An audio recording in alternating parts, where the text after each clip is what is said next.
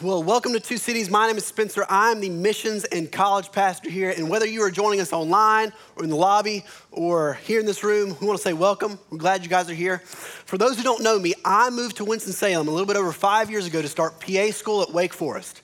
And when I moved here, I immediately joined the Two Cities launch team. And so not long after the church launched, I ended up meeting my wife, Olivia. So we were married about 3.5 years ago, and we actually own the title of being the first couple to meet at Two Cities who gets married. So thank you. We're very proud of this title. And so, we just welcomed our first child, Emma, 3 months ago. And so the last 3 months have been full of learning and not a lot of sleeping, especially for Olivia. But for the last 3 years, I have led our college ministry part-time while I've worked full-time as a PA in gastroenterology. And over the last year or so, I've had to wrestle with the question of, do I want to enter the ministry full-time? And so a couple months ago, after Olivia and I prayed a lot about it, sought a lot of counsel, I decided to join staff at Two Cities full-time. And so I started in August, and it's been an exciting first month or so. So if you're new, or if you're just coming around if you haven't been coming around long, basically what we do here is we just walk through books of the Bible, chapter by chapter, verse by verse. And what that inevitably leads to is we end up having to address a lot of topics that are delicate or sensitive in nature. And so we end up talking about money. We end up talking about death. We have to talk about suffering. There's a wide variety of things we have to talk about. Well, what we're going to be talking about today in 1 Corinthians chapter 6 is the topic of sexual immorality. Now, last night, after the 5 p.m. service, a man walked up to me and he said, "So they gave you the topic of sexual immorality?" He said, "Is this some kind of pastor hazing going on?" I said, "I don't know. I guess you'll have to ask Pastor Kyle." Many of you remember the birds and the bees talk when you were young. You might remember the sex ed talk that you had, when you were in elementary school. So for some reason, I have a very vivid memory of something that happened in my sex ed talk when I was in 5th grade. I was 10 years old. I was in Miss Jean Webb's English class. And so the educator came in, and she had given her spiel on pregnancy, and she explained all the ins and outs of, fertilization and conception and all this stuff. And after she gave her talk, I still had a question. And so she opened up the floor for questions, and I raised my hand, and she called on me. And I said, so after fertilization occurs and the egg is fertilized, does the egg have to be repeatedly fertilized throughout the pregnancy? And she said, no. And I said, well, good, because that would be a lot of pressure. And so today is the sex talk for adults. Now, if you grew up in church, more than likely, you did not hear much at all about sex, other than maybe sex is filthy, nasty, and disgusting, and so you should save it for the one you love. Some of you grew up in a church, and they didn't talk at all about sex. It was sort of like the word Voldemort in Harry Potter. It's like, do not say this word. It's like, you're not allowed to say sex in this church. Some of you might have been a part of a church where they talk about sex all the time, but in ways that are inappropriate. We're all over the map here as far as our experiences go. And so basically what's happening here in the book of 1 Corinthians is the first 4 chapters, Paul is talking about division in the church. He's really addressing a lot of problems throughout the entire book. And then chapter 5, he's addressing church discipline, and he's talking about caring for Christians in the church. The first part of chapter 6, he's talking about lawsuits amongst believers. And then in the second part of chapter 6, he's talking about sexual immorality, which is where we are today.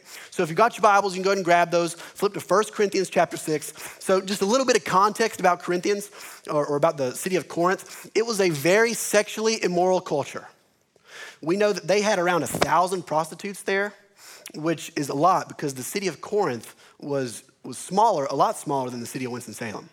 We know they had a lot of tourism there. There was a lot of young people. There was a lot of sexual energy. And so as a result of all this, there was tons of sexual immorality in this culture.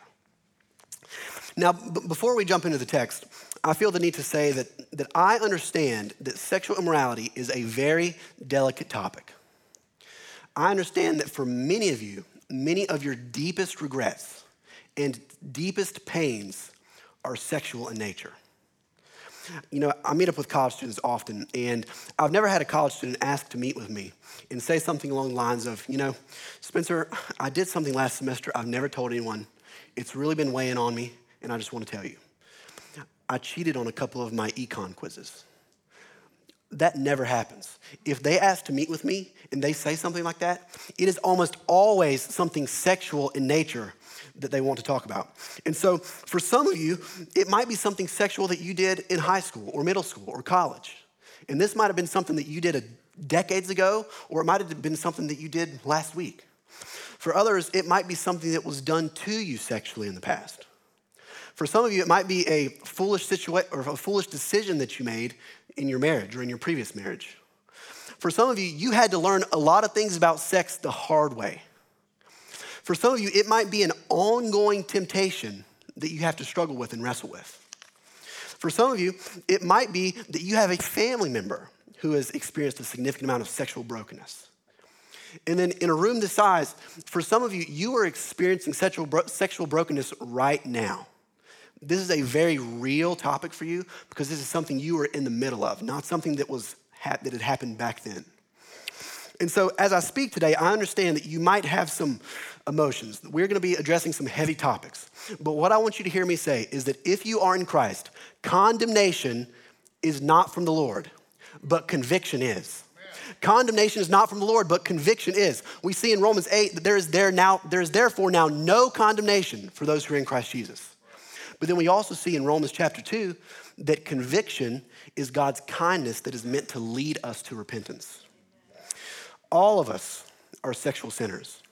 Every person in this room has sexual desires that are disordered. But what you need to understand is that despite your desires, there is grace and there is forgiveness that is available. And so there's two big ideas that are going to just sort of overshadow this entire message. The first is we have to understand what is at stake when it comes to sexual sin. And then secondly, you need to hear me say this, is that Jesus Christ is able to forgive and heal and restore sexual sinners. And so with that in mind, let's read 1 Corinthians 6, starting in verse 12. It says this, all things are lawful for me, but not all things are helpful. All things are lawful for me, but I will not be dominated by anything. Food is meant for the stomach and the stomach for food, and God will destroy both one and the other. The body is not meant for sexual immorality, but for the Lord, and the Lord for the body. And God raised the Lord and will also raise us up by his power. Do you not know that your bodies are members of Christ? Shall I then take the members of Christ and make them members of a prostitute? Never. Or do you not know that he who is joined to a prostitute becomes one body with her? For as it is written, the two will become one flesh. But he who is joined to the Lord becomes one spirit with him.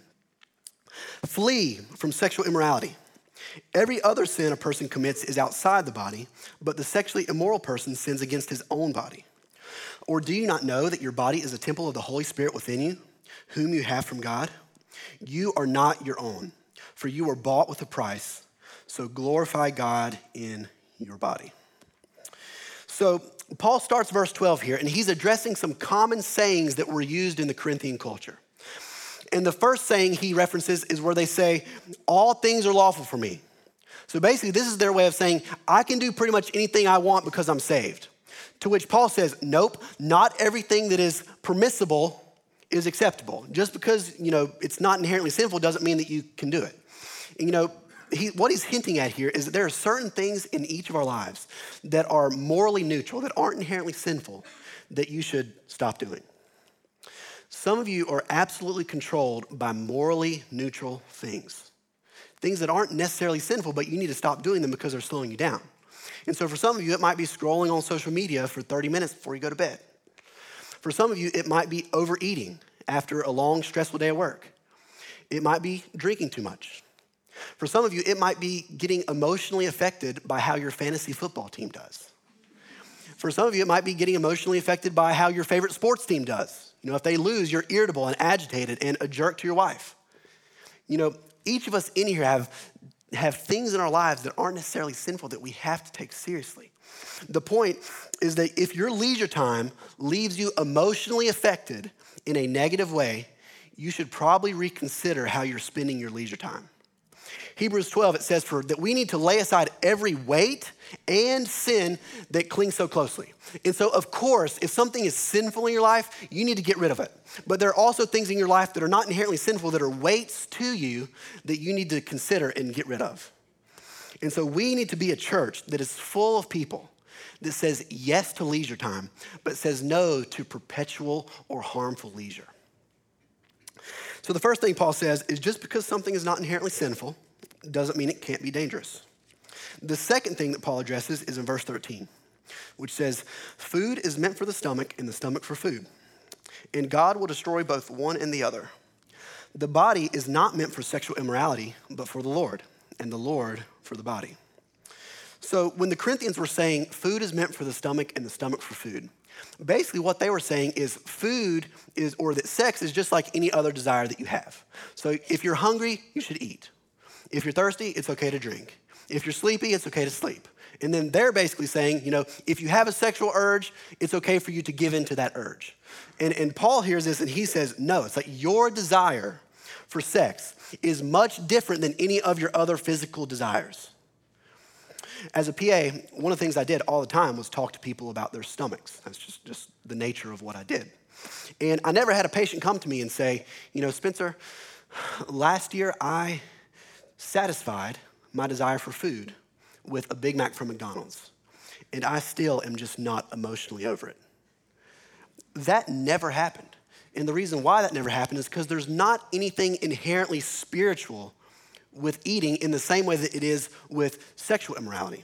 And so Paul says, do not compare fulfilling your desires for food with your sexual desires.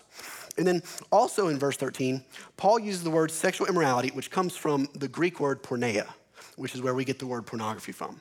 And I think that before we go further in this text, we need to understand what is sexual immorality. So what we see from the scriptures is that sexual immorality is engagement in any sex or sexual acts outside of the lifelong covenant of marriage between one man and one woman. That's what it is. Sexual immorality is any engagement in sex or sexual acts outside of the lifelong covenant of marriage between one man and one woman. And in the same way that the Corinthian culture had a lot of sexual immorality going on, and they had a lot of misconceptions about sex, surely just by looking around, you can see that we live in a sexually immoral culture. And we have so many misconceptions about sex. I wrote down four misconceptions that I'm going to share with you. We definitely have more than this, but definitely not less than this.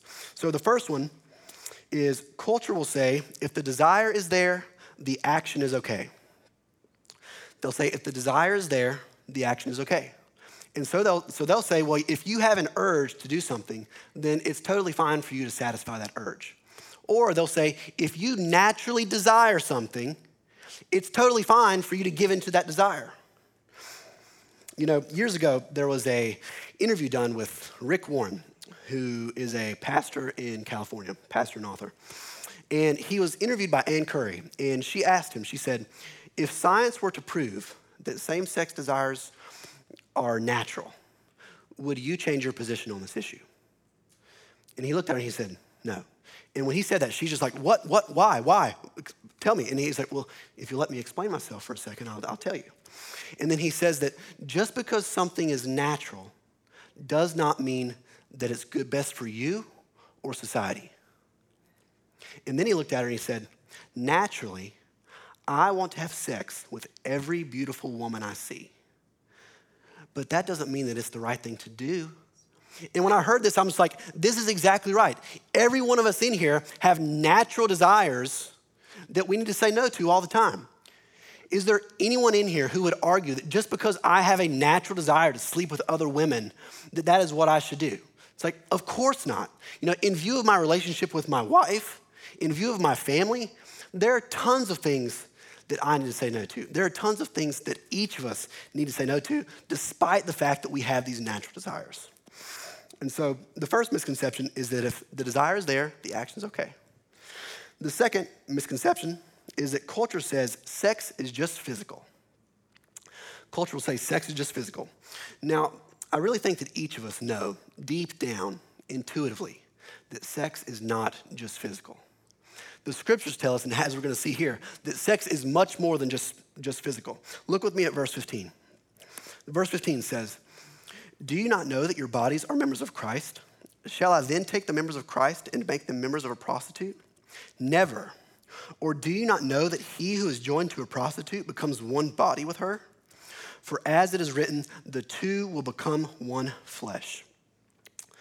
So what Paul is saying here is not that by having sex with a prostitute makes you married to a prostitute. The big idea of what he's saying is that even sex with a prostitute leads to something deeply spiritual happening. When he refers to prostitution, just think no commitment. Prostitution means no strings attached. And so he's saying that even in the scene of prostitution, there's still something deeply spiritual happening. There's a saying with prostitution that says, you don't pay the prostitute for the sex, you pay them to leave afterwards. That what you are paying for is for there to be no commitment. And what's interesting about this is a topic where modern day studies have proven what the Bible has been saying for the last 2,000 years to be true. So in the 1990s, there was a study done in Germany by a psychologist. And what he found was that of men that hire prostitutes, roughly 2/3 of them return to the same prostitute despite having the means to hire different prostitutes. Why is this? Well, it's because sex is not just physical. In verse 15 and 16, Paul is referencing Genesis chapter 2 as he talks about this. And I'm going to put this on the screen, but we're going to hop there. Don't feel like you have to turn there. Genesis 2:24 says this. It says, "Therefore a man shall leave his father and his mother and hold fast to his wife, and they shall become one flesh. And the man and his wife were both naked and were not ashamed." And so in Genesis 2, we see that God created marriage and that God created sex. And we see that human beings were sexual before we were sinful, which happens in Genesis 3. And the language of being naked and unashamed here is talking about how in marriage and with sex, you are uniquely vulnerable. You are uniquely exposed. That in marriage and with sex, you are uniquely known in a way that you shouldn't be known outside of that relationship. And so culture will say sex is just physical, but the scriptures say that sex is much more than just physical. The third misconception the culture has is they will say that when it comes to sexual intimacy, all that you need is consent. All that you need is the consent. You see, the culture does not place a high priority on long-term commitment. And because of that, what ends up happening is they place the bar low at consent. Consent by itself is inadequate. Consent is a low bar, which is why the Bible says that you need more than just consent. What you need is a covenant. Now, just to be clear, consent must be present in any and every sexual relationship, including in the marriage relationship. But when consent is the bar, it's going to lead to all kinds of things being complicated. It leads to all kinds of mess. This past week, I was doing some research on this, and I went to UNC Chapel Hill's policy page, my alma mater. And I was reading, and they have tons of information on consent. But despite the copious amounts of information, there's still so many gray areas. And so one of the things they would say is they say, consent cannot be obtained by coercion. Now, when you read that, it's like, well, what qualifies as coercion? And what if I feel like I consented in the moment, but 2 weeks later, after you've broken up with me, I look back on it and I think that I actually might have been coerced. What then? You see, it's just messy. And then another thing they say is that consent cannot be obtained from an individual who is incapacitated by alcohol. Well, can you give consent after 1 drink? What about 2 drinks? What about 4 drinks? The point here is that when consent is the bar, it leads to confusion, it leads to pain, it leads to regret. And so culture says you need consent, Christianity says you need covenant. Which leads me to the fourth misconception the culture has about sex and Christianity, which is that Christians have a low view of sex. culture will say, Christians, they just don't want you to have any fun. They're just so rigid. They think that sex is something you shouldn't talk about. And this is just not the case. Christians have strong views on sexuality, not because we think that sex is bad, but because we know that sex is a very, very good thing when it is experienced correctly. The reason that we have strong convictions is because we understand the power and the uniting nature of sex. And so, 4 myths. If the desire is there, the action is okay. Sex is just physical. All you need is consent. And Christians have a low view of sexuality or of sex. All of these are false. All of these are misconceptions. So let's go now to verse 18. Verse 18 says, flee from sexual immorality. Every other sin a person commits is outside the body, but the sexually immoral person sins against his own body. Many of you probably remember learning in school about the fight or flight response. So basically, the fight or flight response is what happens when you are in an environment and you sense danger. And when you sense danger, there's normally one of two responses. You're either gonna fight the danger or you're gonna flee the danger. And what Paul is saying here is that the Bible is clear that when it comes to sexual immorality, you are to flee the danger. Now, think about this. Have you ever seen someone flee something? So my wife, Olivia, she is terrified of snakes. And when I say terrified, she's really terrified. And she argues that this fear is biblical, by the way. And a couple years ago, we were at a lake house with some friends, and Olivia and her friend were sitting on the dock. And the way Olivia tells the story is she says that they were sitting on the dock, and they looked in the water, and there was a snake that was swimming towards them. And the snake apparently dove down into the water, and then it lunged up towards them on the dock. And Olivia, in this moment, she ran like 50 yards away from the dock. In that moment, what Olivia did not do is just take a couple steps aside and say, okay, I think I'm good. I'm away from the snake.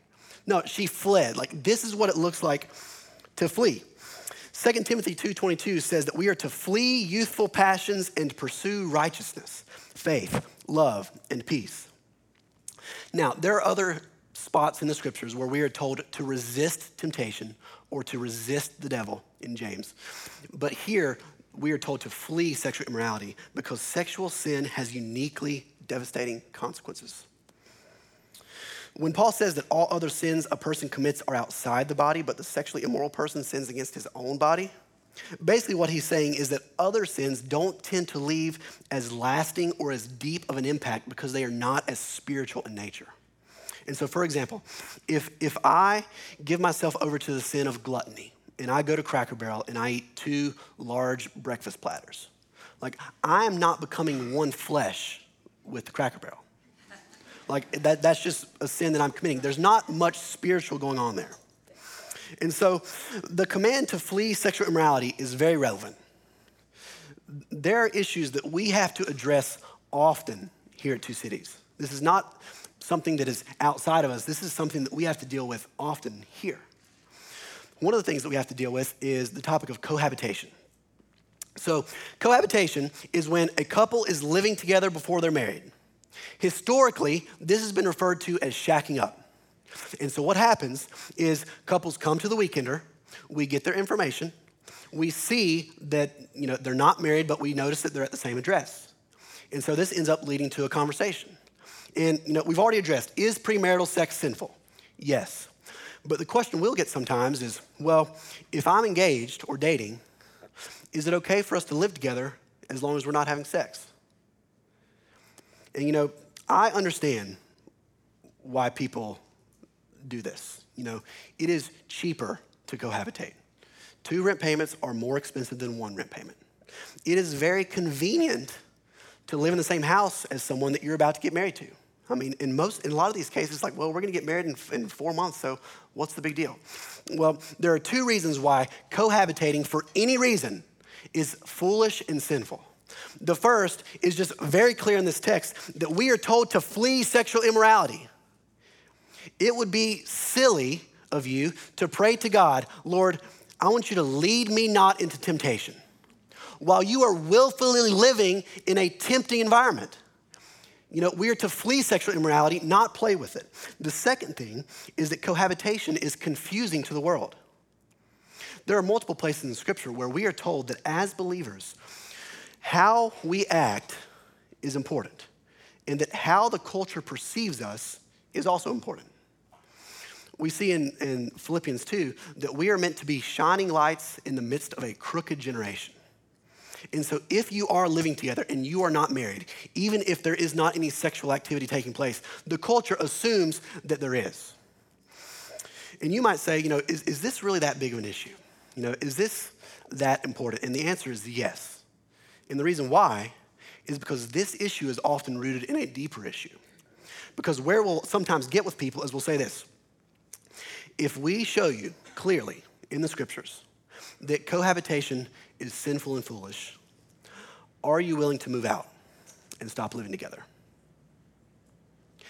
And a lot of times they'll say, no, I'm not, because I don't care. And when they say that lets us know that there's something deeper at work, because then the question becomes, it's not so, are you willing to live together? It's, how do you view the lordship of Christ in your life, which is a much deeper issue. And so we are told to flee sexual immorality, which also includes pornography. Now, whenever pornography is mentioned, I know that some of you think, is this really that big of a deal? Why is this talked about so often? Well, the data suggests that in culture at large, and even in the church, pornography is a very prevalent problem. Now, we know that pornography affects men more than women, but that women, it seems to be increasingly, are struggling with this as well. And from my experience in ministry, most people are exposed to pornography for the first time between ages 10 and 14. The research shows that the pornography industry actually targets 12 to 13-year-olds, which is just devastating. And what happens, in most cases, the primary reason that people watch pornography for the first time is they're curious. You're 11, you're 12, you don't really know exactly what's going to happen with your body in the future, so you want to watch pornography just to try to get an idea. And what happens is that curiosity leads to addiction. And so parents, if you are allowing your kids to have unlimited access on their phones and on their computers, you are playing with fire. It is your responsibility to protect them and inform them. And so in the same way that it's your responsibility to protect them and inform them when it comes to why they should avoid copperhead snakes, it is your same responsibility to protect them and inform them when it comes to pornography. And the way that you do this is you have to do the hard work of figuring out what is accessible to them. And that's challenging, because what is accessible to your kids is constantly changing, but you have to do your best to try to figure this out. Another very interesting thing to think about is the connection between prostitution and pornography. So prostitution, when Paul wrote this letter, was the easiest way in the culture to get a sexual fix. Prostitution was available and prostitution was affordable. Today, in 2021, what do you think the easiest way is? Well, it's pornography, because pornography is available, it's affordable, and it's seemingly anonymous. One of the worst things about pornography is that it lies to the man and tells him that there are no consequences to his actions, that there is no consequences to his addiction. And this is just not the case. There are plenty of consequences to watching pornography. I'm going to share two with you.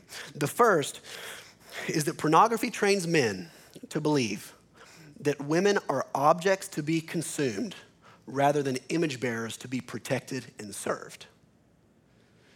And what ends up happening is when you indulge in pornography repeatedly, and if you are not acknowledging that the woman you are looking at is an image bearer who has a soul, what ends up happening is you begin to view real women in your life as objects.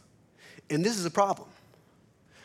And sometimes I'll be talking with guys and they'll say something along the lines of, well, if I could just get over my addiction to pornography, I feel like I would be good. I feel like this is really the only thing that I'm struggling with. And with this particular addiction, and really with all addictions, we have to ask the question is what sins are underlying this addiction? Because normally there are other sins underlying any addiction. For example, selfishness. What does the selfish man or woman say? The selfish man or woman says, I will have what I want when I want it.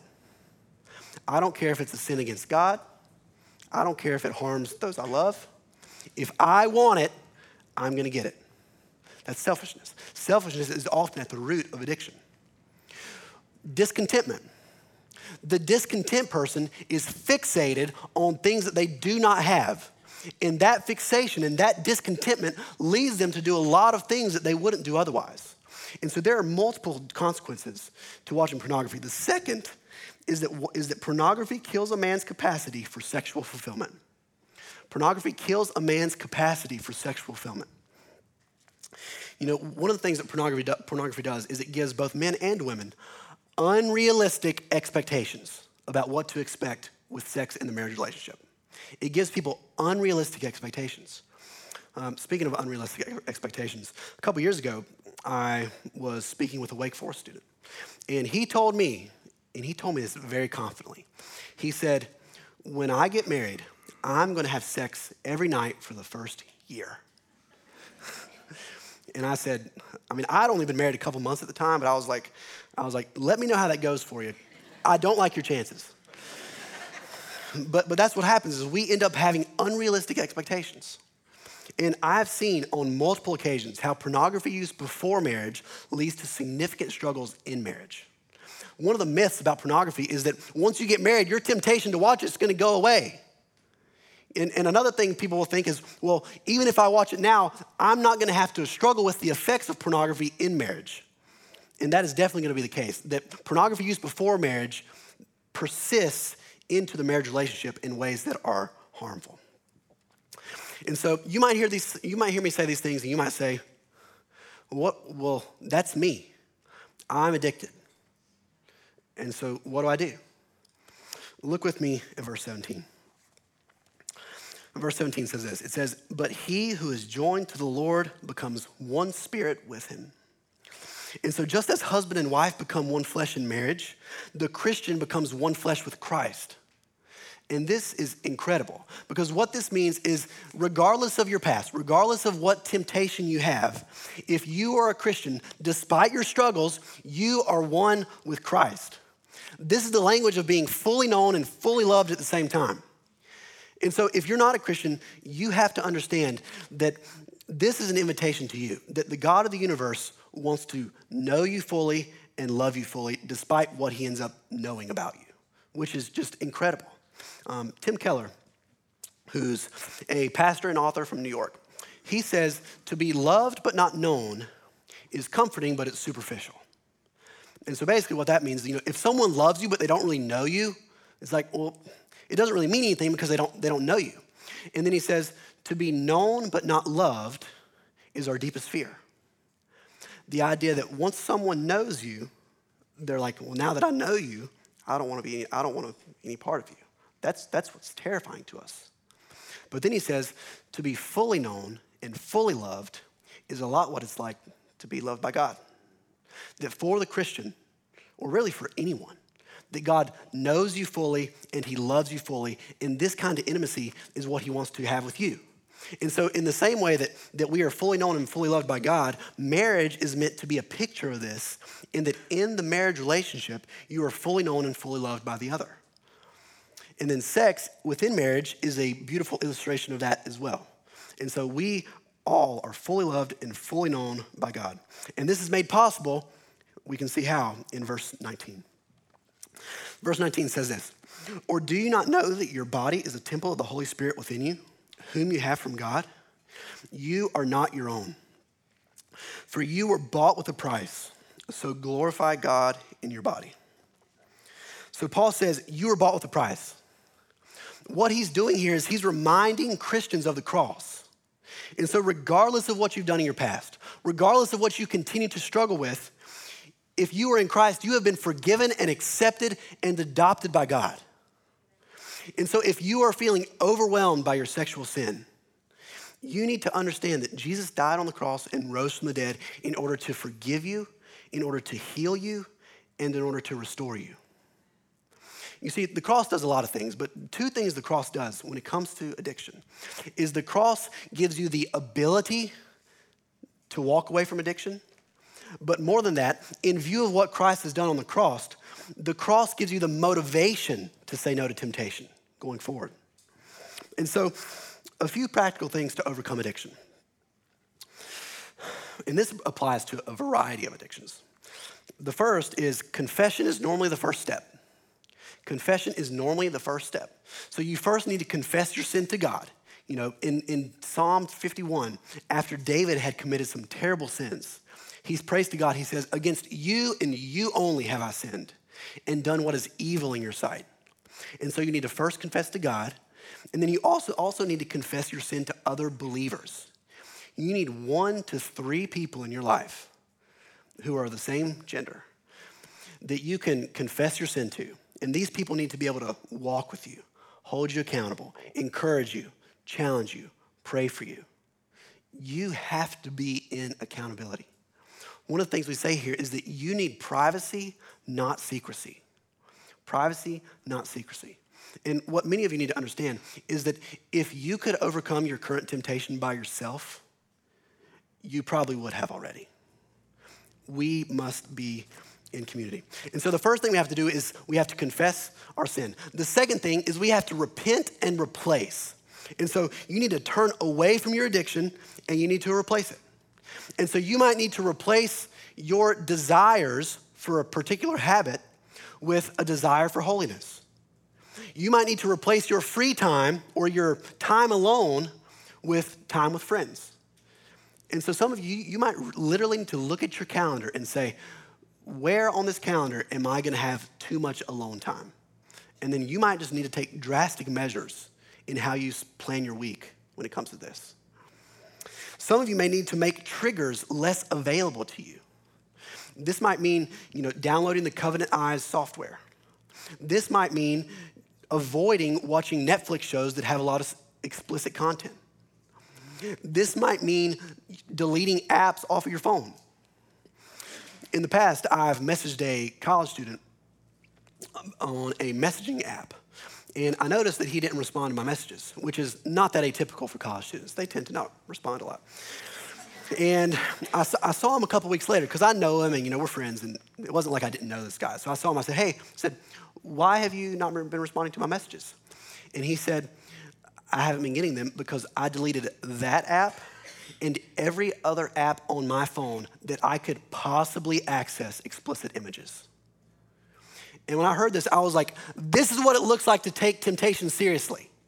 This is what it looks like to be someone who is trying to walk away from his sexual sin. And so we need to repent and replace. Lastly, you need a vision and a counter vision. Now, if you've been here long at all, you've probably heard us say here that what vision is vision is a picture of something in the future that creates passion in the present.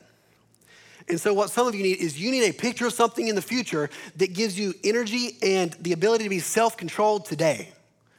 And so what that might be is picturing yourself in the future 5 years from now and not being addicted. And instead of being addicted, you are walking with those and encouraging those who are currently struggling with an addiction. So you need a vision, but you also need a counter vision. Some of you need to take a long, hard look at what will happen to you in your life if you continue to struggle with this particular addiction. Some of you need to take a long, hard look at what will happen to you and your family if you give yourself over to a particular temptation that you are having right now. Ask yourself, do you want to have any moral authority in your home? Do you want to be struggling with this addiction and hiding it from your wife and kids in your 30s? Or worse, in your grandkids in your 60s? Of course not. So you need a vision and a counter vision. What we need in this church is a church full of people who are self-controlled. What a self-controlled person does is a self-controlled person gives up what they want now for what they want most. And what we want most is to honor Christ. We want to have strong marriages. We want to have strong families. And our desire for those things should allow us to be self-controlled today. And so you might hear me say these things and you might say, well, I feel like I have really blown it. I've just made so many mistakes and I just don't really know what to do. How I would encourage you is I would just say, the cross screams that Jesus knew that you would blow it. But despite the fact that you've blown it, Jesus has not changed his mind about you. Jesus knew full and well that you were going to blow it when he went to the cross. But out of love for you, he did so willingly and joyfully in order to reconcile you to himself. John 3:17 says that God did not send his son into the world to condemn the world, but in order that the world might be saved through him. Jesus Christ offers restoration instead of condemnation. The good news for each of you is that because of the cross, because of Jesus' perfect life, his substitutionary death, that you do not have to bear the weight of your sexual sin. You do not have to bear the weight of whatever addiction that you have right now. Some of you are Christians and you have been forgiven of your sexual sin. But for whatever reason, you just continue to just carry the weight of it. You just feel shame, you feel guilt, you feel a lot of sorrow. But the good news of the cross is that you do not have to carry that sorrow, that Jesus Christ will carry that sorrow for you. I'm going to close by reading a passage from Isaiah 53, a well-known passage. It'll be on the screen. It says this, it says, "He was despised and rejected by men, a man of sorrows and acquainted with grief. And as one from whom men hide their faces, he was despised, and we esteemed him not. Surely he has borne our griefs and carried our sorrows. Yet we esteemed him stricken, smitten by God, and afflicted. But he was pierced for our transgressions. He was crushed for our iniquities. And upon him was the chastisement that brought us peace. And by his wounds we are healed." You see, because of the cross, because you were bought with a price, you can say no to sexual temptation. Because of the cross, you can experience healing and you can be restored. Pray with me. Lord, I just thank you and I praise you that you came not to condemn us, but rather to save us. Father, I want to pray specifically for those in this room right now who are struggling with any kind of addiction.